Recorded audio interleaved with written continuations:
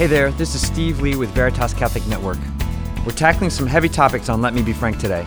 Relativism, modernism, secularism. Good thing we have a brilliant and holy shepherd here to set us straight with the truth.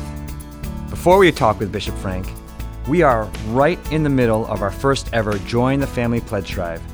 You've been enjoying Let Me Be Frank and many of our other fantastic shows like Catholic Answers Live and Call to Communion, as well as devotionals like the Daily Mass. Veritas is your Catholic station. To keep your Catholic station going and to keep listening to your favorite Catholic shows, please call in now. The number is 475-215-5547. This is the only place here in New York and Connecticut where you can find solid Catholic teaching and uplifting conversations 24 hours a day on the radio and on your phone at 1350 AM and on the Veritas Catholic Network app. All right? The number is 475-215-5547. Pick up the phone and call now, right before the bishop and I get deep into our conversation. It's 475-215-5547. Let's keep your station going strong. All right, so let's get into today's episode of Let Me Be Frank, everybody. It's my great pleasure to introduce the Bishop of Bridgeport, Bishop Frank Caggiano. Steve, good to see you in person today. Yeah, it's been a while. It's really been a while. Still distance, though. Yes, we're distance, but at least it's good to see you in person. Yes, likewise, Excellency. And maybe it's better that we're in person because we have kind of a deep topic today. Very deep. Yeah. Let's hope we don't drown. Yeah, but it's very important and relevant for these times. We're going to talk about the truth, or more specifically, we'll start with the idea that there is no truth. So we'll talk about relativism, Excellency. Mm-hmm. So start by telling us, what is relativism? Mm-hmm. Well, just as a preamble, relativism, secularism, and modernism basically are different aspects of what I would consider to be an interlocked reality. Because if you take one and explore it enough, it'll eventually lead to one or the other. Yes. Right? But relativism is a great place to start because I think it's foundational in the shift that we have experienced in the last 150 years, away from the objective to the subjective. And that in part is rooted in the movement philosophically and culturally to putting the human person at the center of reality and discussion rather than God or something greater than humanity or human person. So if you consider, you say, well, why make the shift? Okay. If you recall, Descartes spoke of cogito ergo sum, I think, therefore I am. So he shifted the focus from perceiving the objective world, starting with the he or she who makes the judgment. All right. And all along in these centuries since, it has become more and more progressively a systematic way of approaching reality. But when you consider, for example, all right, the person, you're like myself, how is it, the age-old question is, how do I know that what I'm perceiving is objectively real? Or am I adding something to this process? Am I actually seeing this microphone for what it is? Am I encountering it for what it is? It has an objective reality, or is it just totally subjective? That is, I am receiving something, and because I'm interpreting it because of the way I perceive, or the way I think, or the way I'm making judgments, that I'm permanently separated from it. In which case, the only reference I have is myself, is my subjectivity, right? Which, in Platonic, philosophy is the difference between the real and the apparent and all the rest. All right. I mean, to boil it down to more practical terms, because we're not going to get too ethereal. The two aspects of relativism that have enormous impact for us is whether or not there is objective truth and objective moral values or norms. Right. And objective moral law. Right? If there is no objective truth, then the person is the standard for truth. And if there is no objective moral law, then you become the objective. You become the standard. Right. And depending on what you believe you to be, that could include your body and the grammar of your body, or it could exclude the grammar of your body, and you just see yourself as like a spiritual subjectivity, not spiritual and corporeal. And all that impacts on all the discussions and controversies we have in the modern world today. So, from my point of view, in order for us to explore it, we start from a premise that faith and reason complement each other. Right. And because they complement each other and illuminate each other, we hold that there is an objective truth, in part because it has been revealed to us by the Lord Jesus, in part because we do not divorce our body from who we are, and because of that, there is a natural grammar to who we are and the world in which we interact with. Yes. So we are not agnostic in that sense. Sure, there is a contribution of the human person, all right? So it may even be that I do not see, for example, the color red the exact same way you do. And people who are colorblind may not see it at all. Mm-hmm. But what they see is real, right? Yes. So the fact that there's a human contribution does not negate that there is an objective presence and there's an objective reality. And in the moral law, we say that there is an objectivity in two respects. That there is an objectivity based in the natural law, which is how we are literally made, how we complement each other, and how society is meant to function, based on a premise of love, which is then also what's revealed in faith, what the Lord taught us in the moral law, which complements the natural law. Right? Right. For the modern world, I'm being a little bit facetious, not facetious, a little bit poetic, a little bit, give me some license here, but relativism is very appealing because there are no constrictors. Yeah. There are ultimately no rules that I do not like. Right. Right? Because I'm the standard. Right. My values are whatever I feel like I want them to be. Correct. Right. Or whatever seems to be, and even those who are goodwill, I mean, want to do the good, not totally capriciously. Sure. Nonetheless, it is what I perceive it to be, what I judge it to be. And that can always be fallacious. That will always be limited because our viewpoint is limited. So in my mind, the very premise defeats the conclusion. Because if you consider myself to be the standard and I myself am always limited, then how can it be in any sense even govern my own life? Yes. That it's not always subject to revision, which, if you hold that position, and some people do, creates widespread anxiety. Yeah. Because you're a ship on the sea with no anchor. Right. Yep. Right? And we've spoken many times about the effect in society in general. Okay. Not to get political, but the first debate between our two presidential candidates, between the president and his contender, I never imagined I would have seen anything like that in my life. Yeah. Right? You go back on YouTube to the clips of Nixon and Kennedy, and they described it as acrimonious. And you must be kidding. Yeah. And I raise that not simply to judge the men involved. That's not my point. But the point is that there isn't a structure, if I may, that allows for a civil discourse because in our world, because everything seems to be relative, you create it yourself for your own benefit. Yeah. And the modicum of rules or whatever it may be in the past, even standard protocols of behavior, are always subject to what I ultimately decide, Right. whether you agree or disagree. So I think that leads to the dissolution of a common good. It leads to a dysfunctioning of society. It can actually cause absolute chaos. Yeah. Right? Yeah. I mean, C.S. Lewis talks about that in The Abolition of Man. He says that we can't have, in that kind of scenario, we can't have reason determine our values because reason needs an objectivity to compare itself against.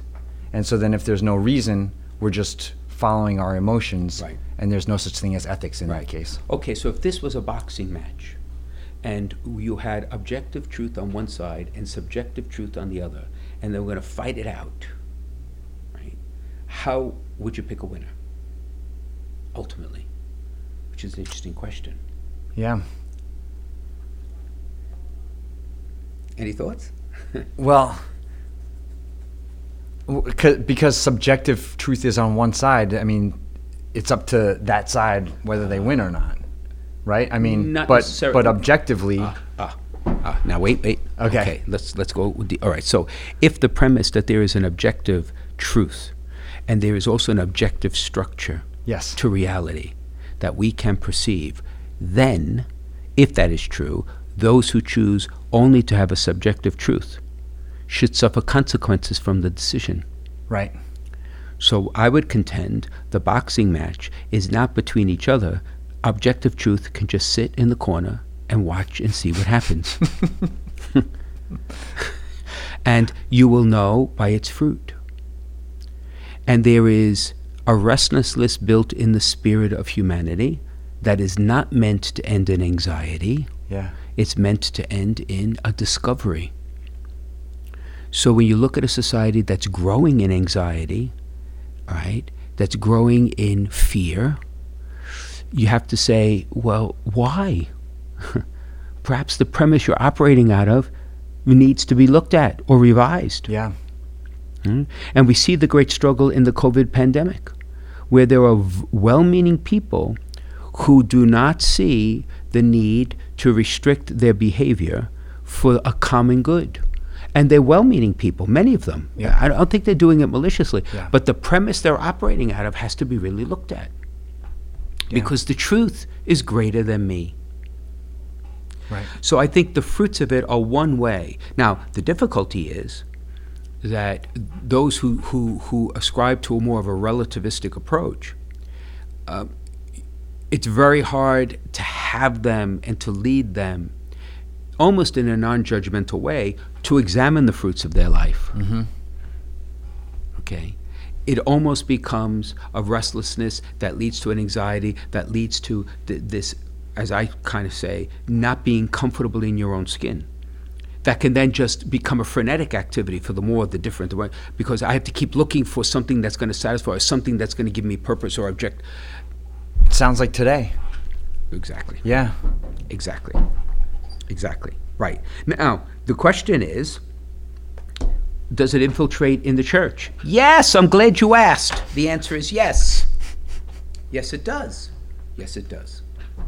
Because, in fact, all right, if you have a relativistic understanding of truth, then you can approach the truths of the faith based in the truth who is Jesus Christ and reduce it to a menu of a restaurant. I will take these 4, that 5, this 6, and then the rest of it somebody else can eat. right, But, and again, many people who legitimately struggle with understanding what we believe and why we believe and applying it in their lives make a terrible mistake not to realize that the whole menu is the meal. yeah, And the menu is designed purposefully by the author of all truth, who is the Lord himself, so that all the pieces are there for the fulfillment of human life. the fullness. Right. Yeah. I have come that they may have life and life in abundance. Yes. Right. So again, they don't fall into the trap to say everything is subjective or everything's relativistic, but on the other hand, they don't find the path that the Lord is offering that, struggle. Yeah, you have to struggle with the teaching on contraception. Yeah. You have to struggle with the teaching of whatever else we may have. Yeah. Capital punishment in the moral sphere and in the doctrinal sphere. Yeah, you have to struggle with angels if you think they're just mythology, which they're not, Right. which we talked about last week. Yes. Or the pursuit of holiness, or the idea of self-sacrifice, or that love is a choice and not an emotion. Or we could go on and on and on. Well, that's all part of objective truth. Yeah. And So you find it in the church too. yeah, and I know a lot of people, especially in college, but also through young adulthood, who left the faith in its entirety because they wanted to pick and choose, and they wanted to do certain things in their lifestyle that the church, in her wisdom, said will not lead us to happiness. Mm-hmm. But Mm-hmm. and so they walked away from the faith, mm-hmm. and it's. Well, let me draw an analogy or paint a picture, if I may. Many of those individuals who may have walked away were cheated. Well, because I'm not a mathematician, okay, and don't claim to be. But I have dear friends of mine who are. And you look at the complex formulas they kind of look at, which for me is just like, I don't know what it is. And it makes perfect sense to them. And for them to get to the conclusion is almost the afterthought. It's the process by which you reason. That's where the genius is. So these young people come to a conclusion about our moral teachings, right? When in fact our moral teachings are applications of more basic principles of faith that have never been taught to them, and they have never been given the opportunity to ask questions and wrestle with. Right. Right? We've talked about the relationship of reason and faith. Yeah. The understanding of what a human person is. No one has ever, the historicity, which we'll talk about when we talk about modernism, yeah. right? No one has ever said to them, what does this mean to you? Yeah. And let's talk about, give it to me in words, I'll give you what I think it is in words, and let's talk about it. So without a basement, you create the fifth floor, the whole thing's going to collapse. Yeah.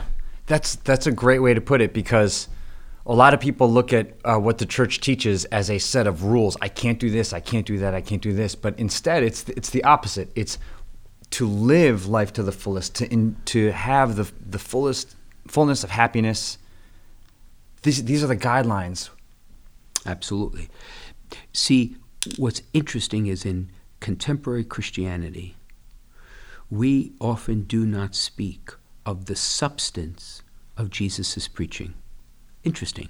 You know, it was to turn to the person of Jesus. He is Savior and Redeemer. And we came to understand him precisely coming to offer the gift of salvation. But he also spoke of a kingdom. And how often do you hear that in preaching or in catechesis? Yeah. And the kingdom is already and not yet. So the church, it doesn't exist in the mind and heart of Jesus to deny or disparage this life. It's meant through this very discussion of leading people to the objective truth that they may find the foundation to lead a fruitful life, not a happy life and not an easy life. The master didn't have it either. Right. So get in line, right? Yes. But a fruitful life, a joyful life, and as the harbinger of a kingdom that will never end. So how do we, if we have a loved one or friend or neighbor who falls away to another religion or no religion, how do we begin discussing this? Because Excellency, you have a good way of taking these ideas and really giving us practical advice on things. So, Okay, so now if you came to me and I were your pastor and you presented this, the first advice I would give you is take a deep breath. And take solace and comfort in the fact that if they have chosen another religion, they are still searching for God. That is an advantage we can build on. For those who have left all organized religion, they are still looking for God. But it is much more of an anonymous one. Take some solace in that as well. The real reason that people disaffiliate from Christianity, but particularly from the Catholic Church, is it is the reverse of creating a relationship. So faith is an invitation to encounter the Lord Jesus and to endure a personal relationship with him by his grace. So that relationship is mediated through the community, the sacraments, the scripture, and the world, and in my own experience. I don't have a direct experience of the Lord Jesus. Right. Until we get to heaven. Right. So it's mediated. So when those means of mediation have not been fruitful or responsive, have not dealt with me, and the questions I'm struggling with, the relationship that should exist begins to weaken. And when it gets to a point where it's more effort to work on the relationship, many people walk away. Mm-hmm. Now, that's been true from the ages. What's particularly true in our age is what we're talking about. Because one of the premises of having a relationship is that there's somebody out there to have a relationship with. And that what is claimed of him is not opinion, but may be true. Yeah. That I receive, that is revealed to me, not that I choose to believe, not that I choose to consider true, or that I decide is true. So if you grow up in a world where it is all about you in the end, then to receive Jesus is one thing.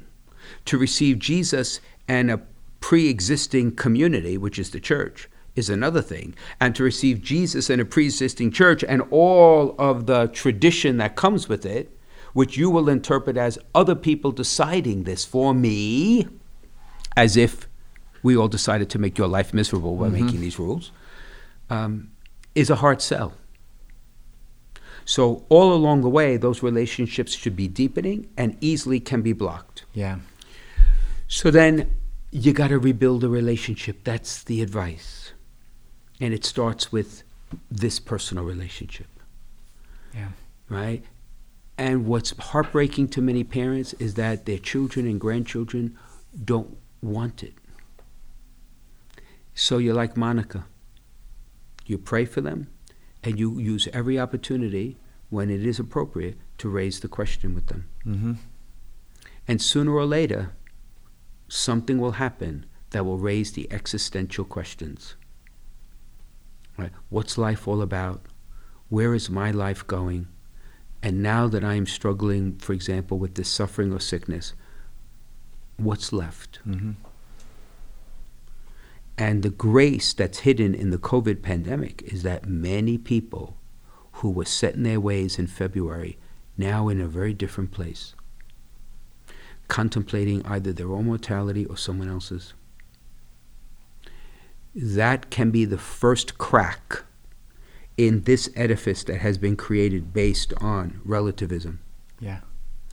That the church needs to be like water that gently goes into the crack and allows it to slowly soften the hardness. Yeah. That's and so we need to be ready, but it's going to be the Holy Spirit that opens the door and that seeps into the crack and that offers the opportunity. Right. Yeah, once in my life I had a situation like this where a friend of mine basically walked away. And I'm not ashamed to say this, but I prayed that he fall on his face. Yeah, no, I get it. Not be hurt, right, but fall on his face. Yep.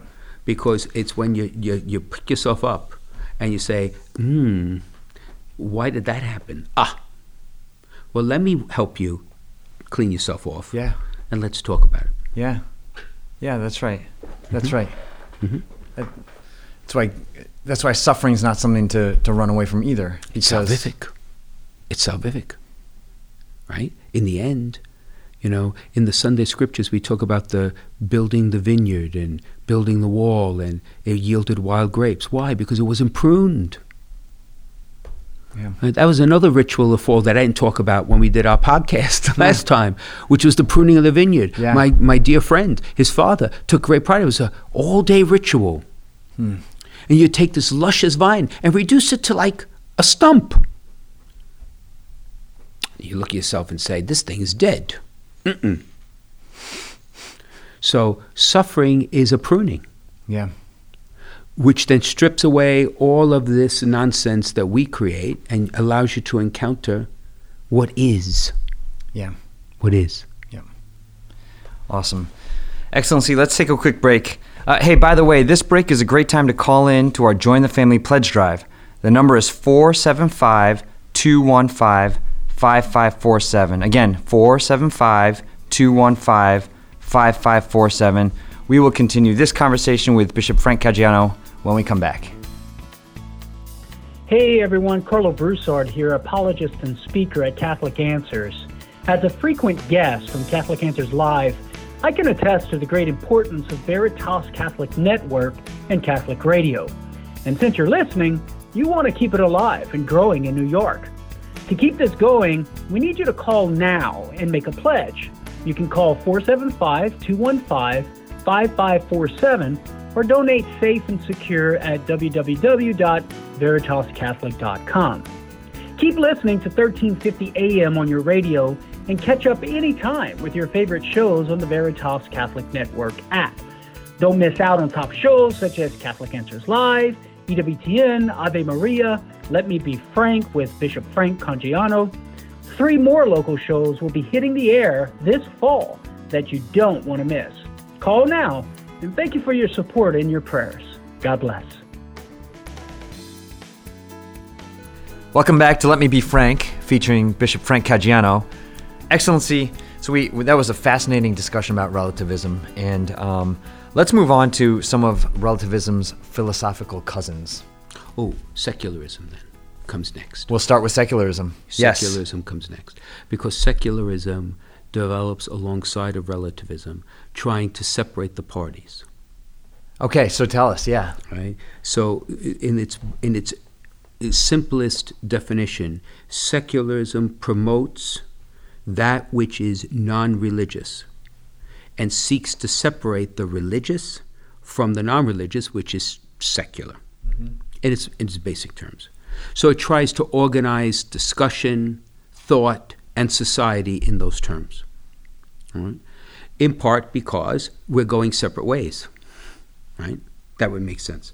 So, for example, in the philosophical world, the emphasis is on the material, the emphasis is on the natural, the emphasis is what you could measure and quantify, all the rest.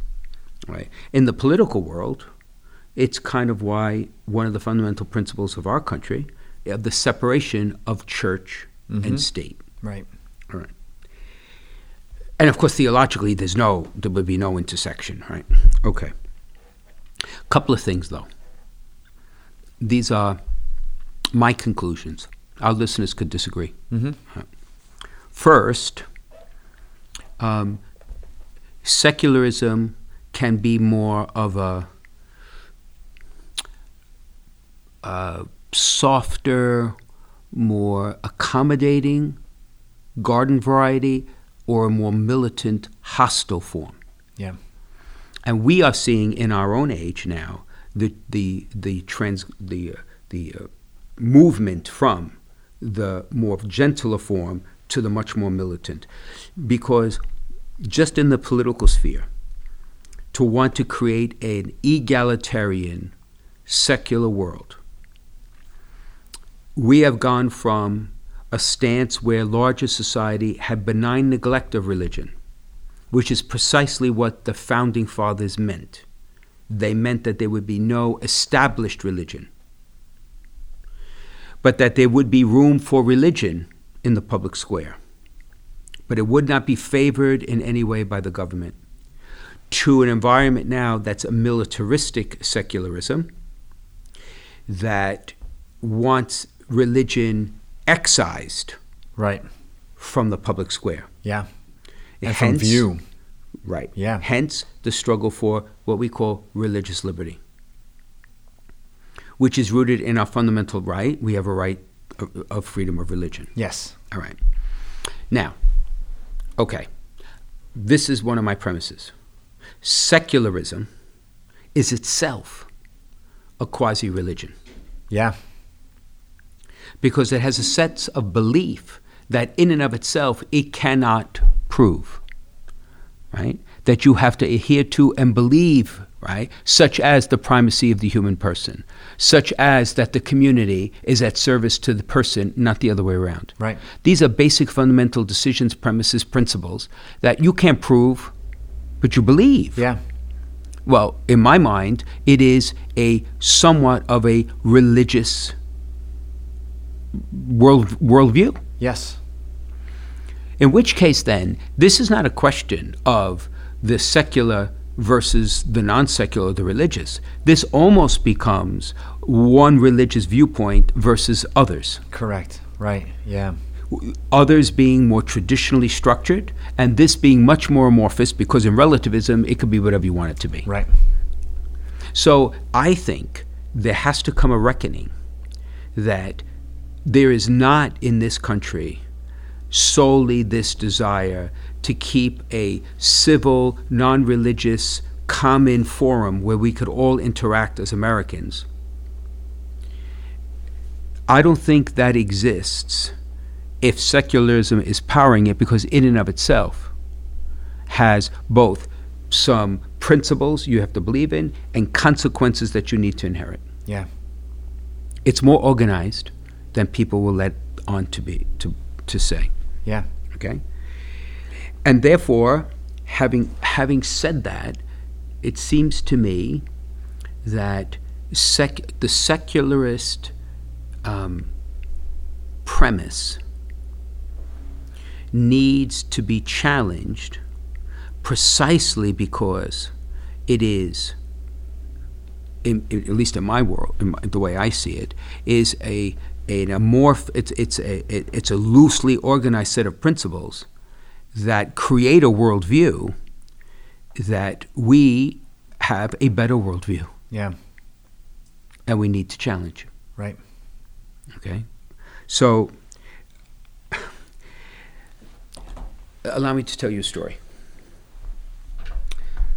I was with a very prominent politician a few years ago and had the privilege. This politician asked me to see him in anticipation of another event we were going, so we just chatted. And believe it or not, we fell on this question of freedom of religion. And we were chatting, and I quickly realized that his definition of religion and mine were very different. So finally I said to him, so what in the end do you think is protected in the Constitution? And he said, well, your ability to worship. You could go to a synagogue or a mosque or a church or whatever, and a Sikh temple, and the Constitution says you're free to build them, you're free to own them, you're free to worship in them. Right. And I said to him, but that all may be well and true, but that's only a small piece of freedom of religion. What you are describing is freedom of worship, Right. not freedom of religion. Yeah. Because most organized religions mandate that which you believe should inform, affect, and change how you act Yes. in the larger society. Right. So if you tell me I have to do this, like I have to provide insurance for contraception when it violates my religious belief, or I can't do X when my faith requires it, then you are infringing on freedom of religion. Yeah. Not freedom of worship, freedom of religion. And last I looked in the Constitution, it says freedom of religion. It doesn't say freedom of worship. Right? But you see, that is the insidious effect of secularism. Yes.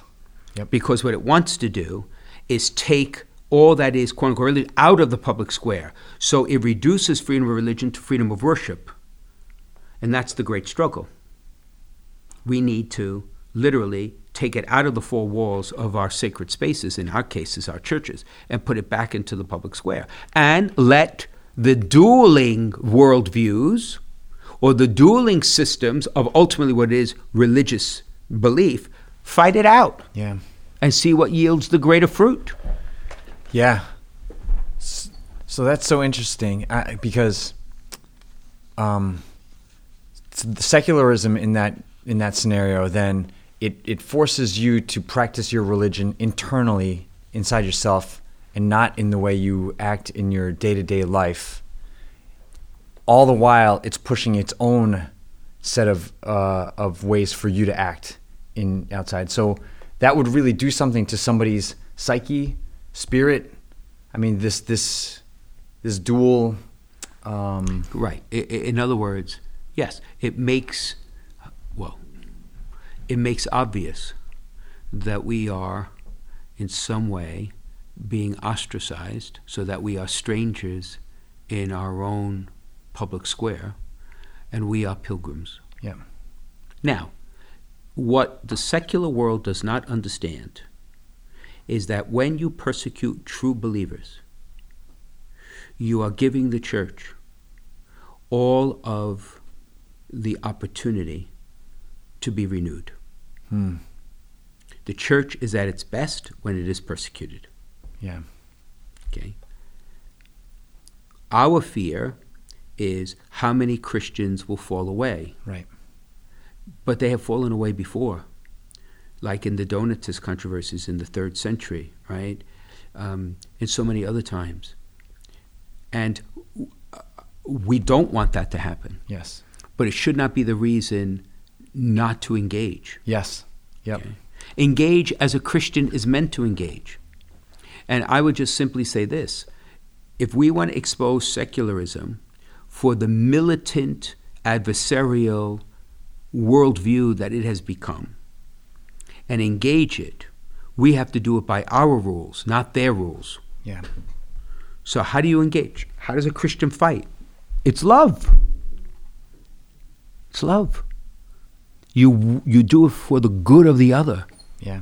You do it for the good of the people who have the opposing opinion. Yeah. Right? Our goal is to get everybody to heaven if that is God's will.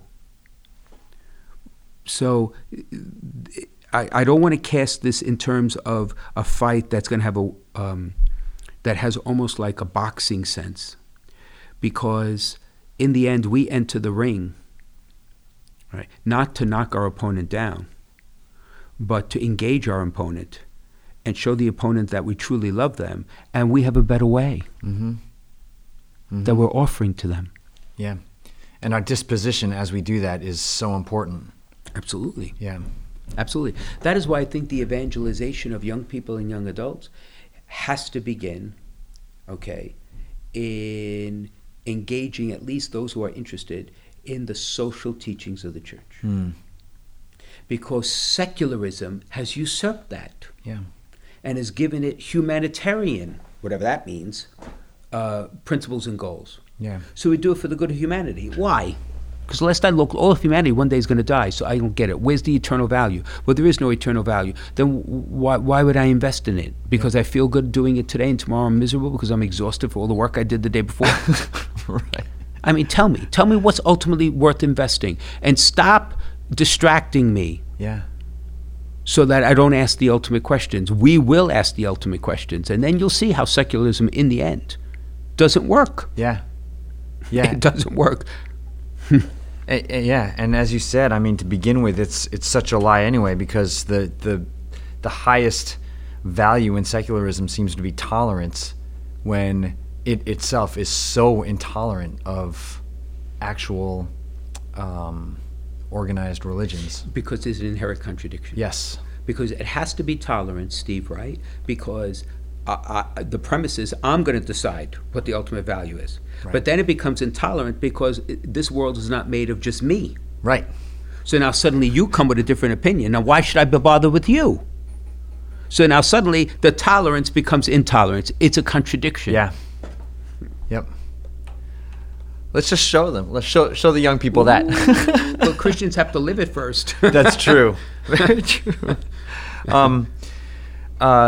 Let's, if we could, let's switch tracks a little bit and talk about, within the church itself, and we'll address modernism. Okay. No landmines here, I'm sure. Oh, I'm sure there are. Okay. So, modernism is an interesting reality because it's not really a uniform set of doctrines or principles, or it really was the magisterium, in this case, Pius IX, Leo, and Pius X, their attempt to stop what they saw as unwarranted and foolish, harmful attempts to reconcile Catholic faith to modern culture as it was evolving. Mm-hmm. And more specifically, there were, at least to my estimation, there were three issues. The first is what we talked about with relativism. Mm-hmm. The seed of relativism, right? There's no objective truth. It's only subjective truth, Right. number one. All right, number two is the whole question of historicity, which we've talked about. How does a single historical act in a particular place, in a corner of the world, have eternal significance? And in the creation of the scriptures, for example, which has divine inspiration and human agency, with the introduction of the historical critical method. Mm-hmm. Okay. Right. To look at sources and fonts and how it was developed and edited in its cultural context and all the rest. How do you use that in service of faith? Not as a means by which you can undermine faith. Right. And in this early days, they saw it specifically and wholly as undermining faith.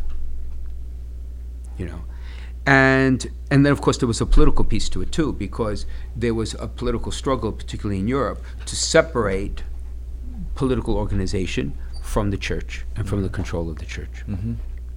So Pius IX and the Syllabus of Errors, that's a read, right? And at that time, he had great fear that these were seeds that were going to be planted, that were going to create chaos and confusion and undermine the faith.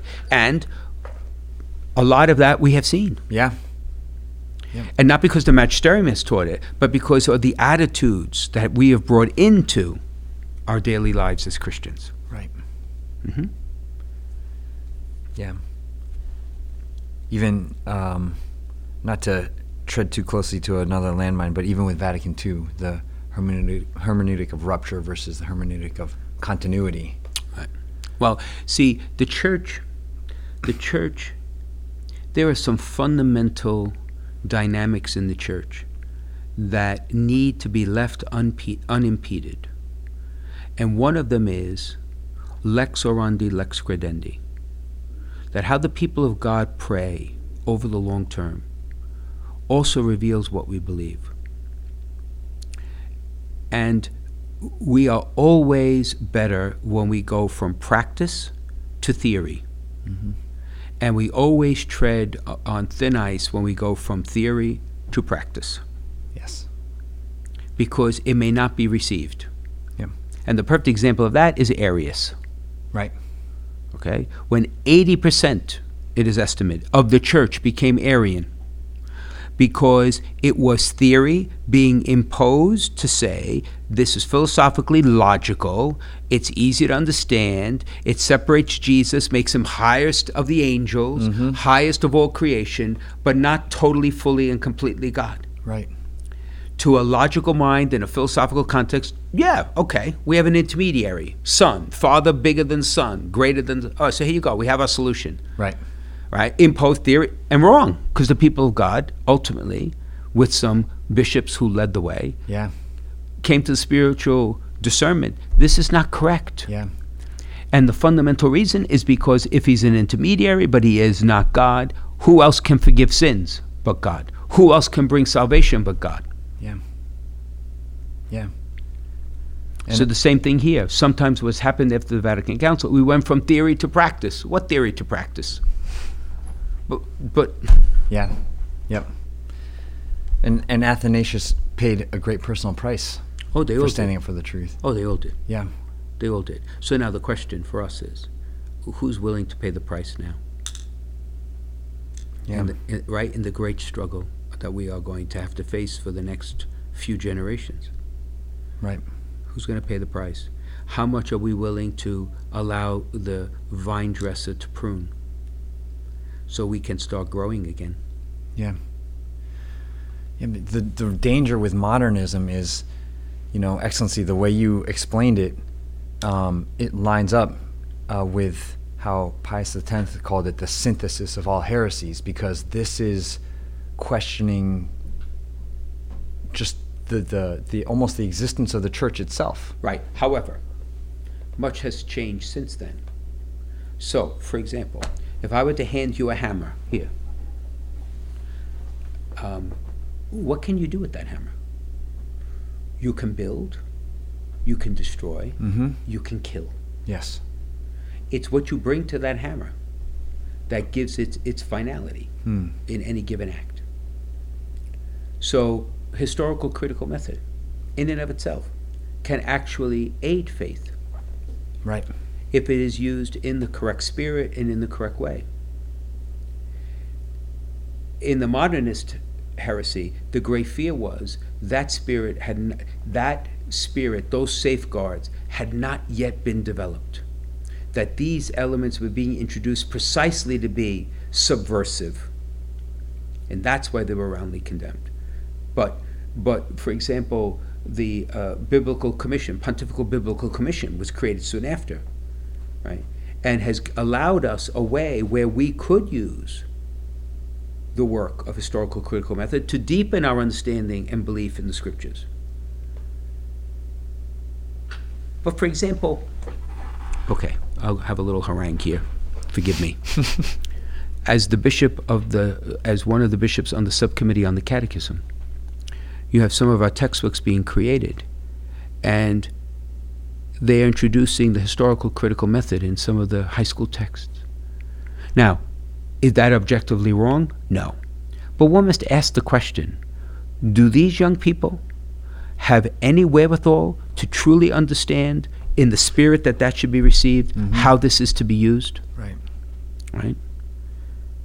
There has to be a prudence that you have to build a house.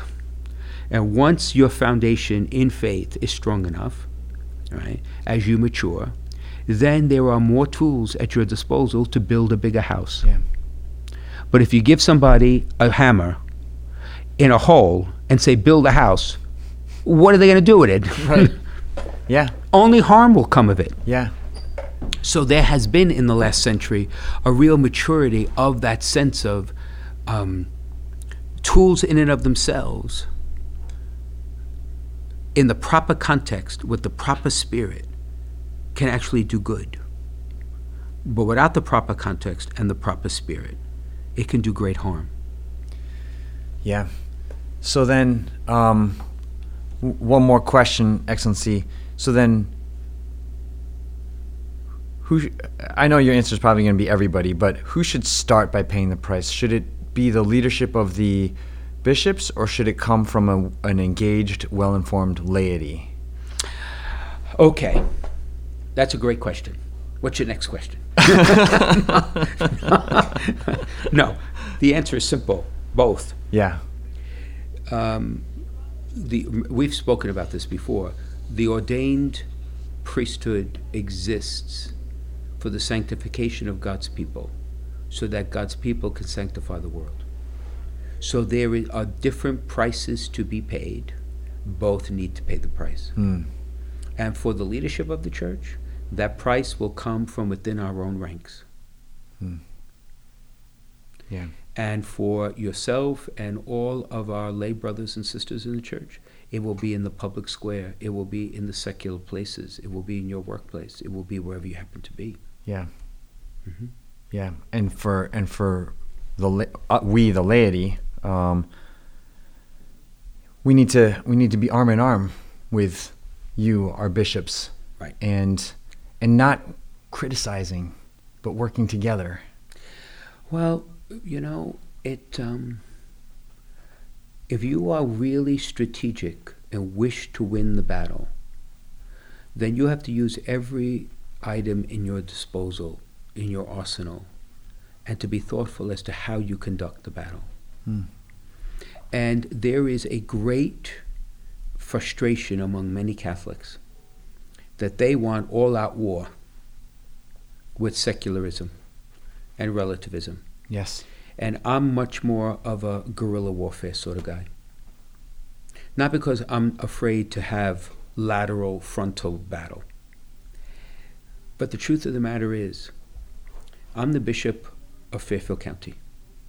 Entrusted to me, whether they know it or not, or like it or not, are 1 million souls. Yes. Whether you're in the church or not. Yep.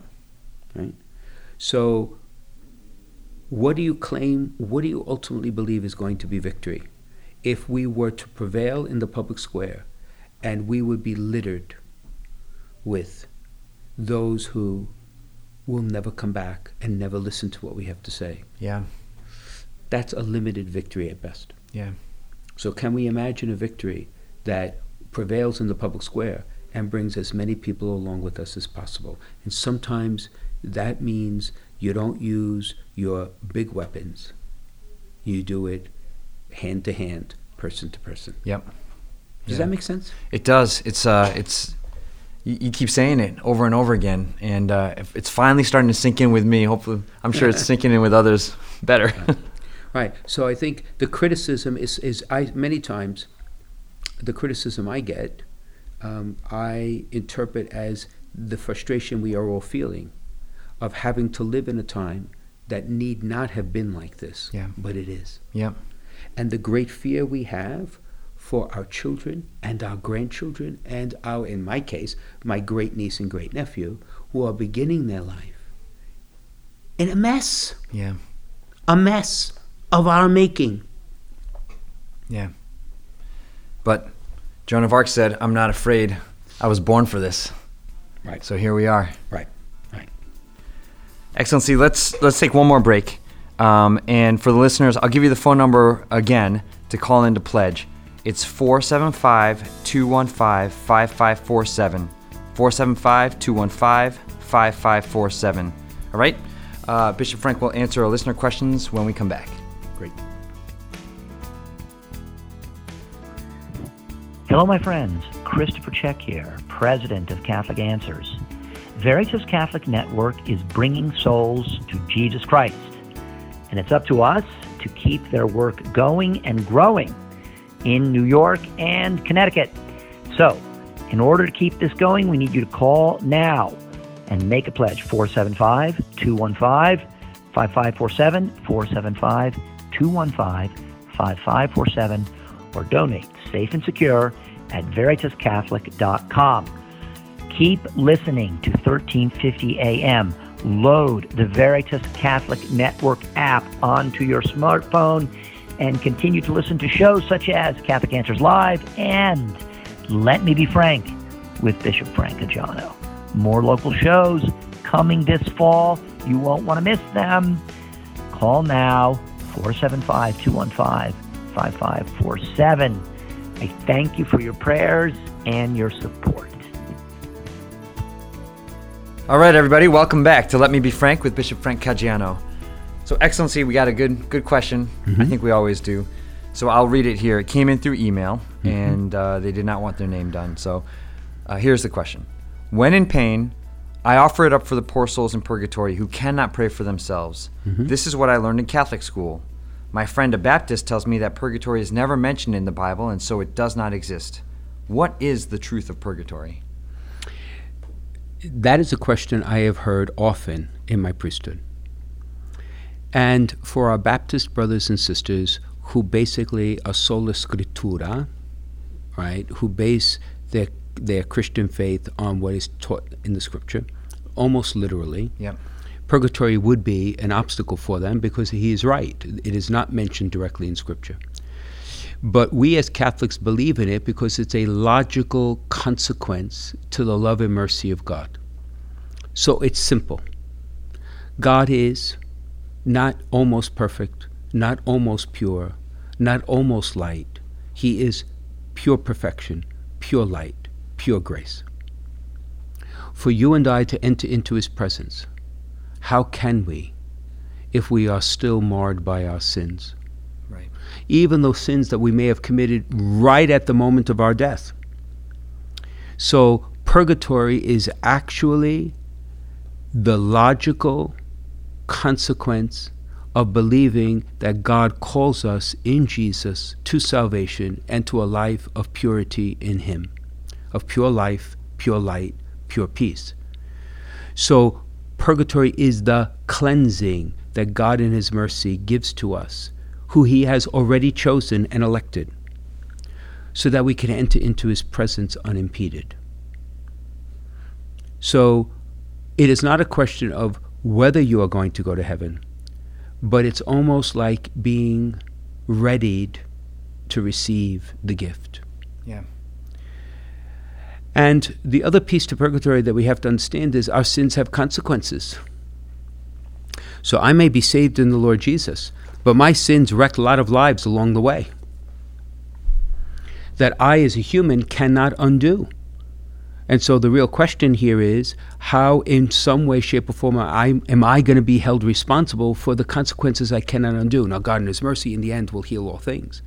But purgatory also allows for the temporal punishment for our sins to be lived through, so that once again we come to God saved, healed, whole.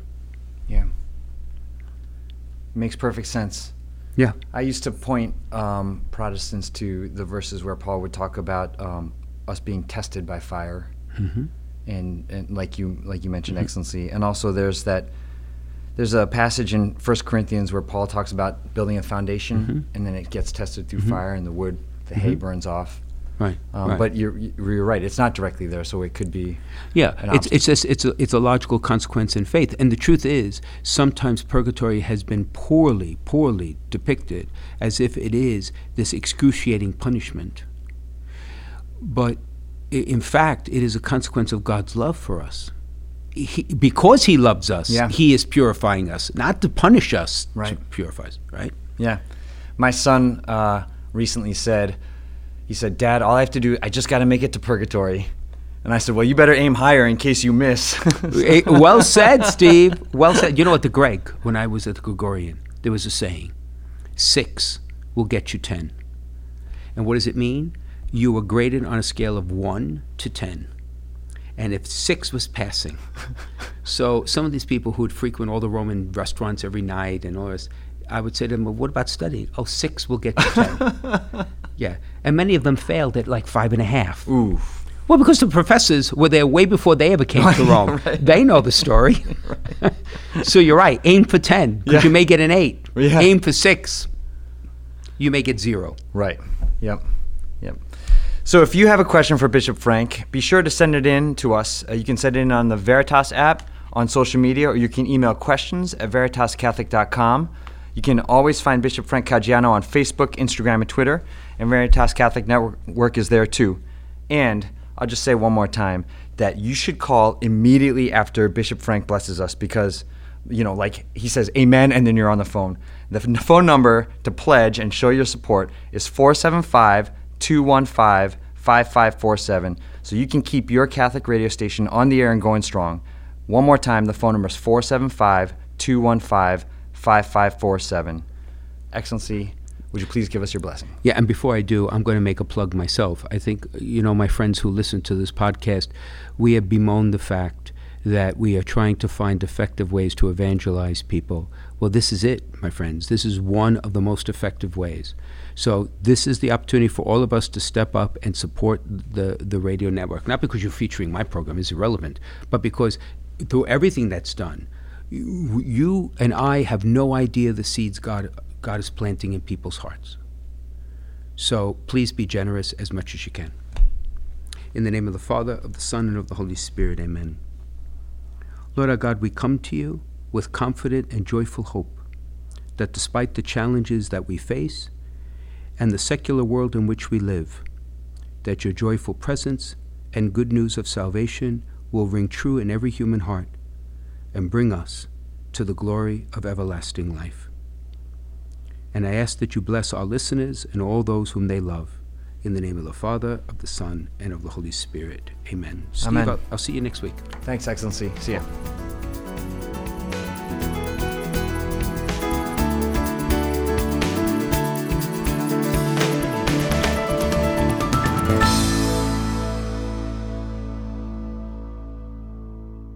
Hi, this is Cy Kellett, the host of Catholic Answers Live. Local Catholic radio changes lives. It's got power. I hear it all the time. I see the emails people call. We've got to support it. So will you please call and support Veritas Catholic Network right now? It's easy. Just pick up the phone and make a pledge at 475-215-5547. Or you can go safe and secure online at www.veritascatholic.com. Keep listening to 1350 AM on your radio and catch up anytime with your favorite shows on the Veritas Catholic Network app. Don't miss out on top shows such as our own Catholic Answers Live, EWTN, Ave Maria, Let Me Be Frank with Bishop Frank Caggiano. And there's 3 more local shows that'll be hitting the air this fall. You're not going to want to miss any of it. Call now, share it with the world. It's worth sharing. And thank you so much for your support and for your prayers.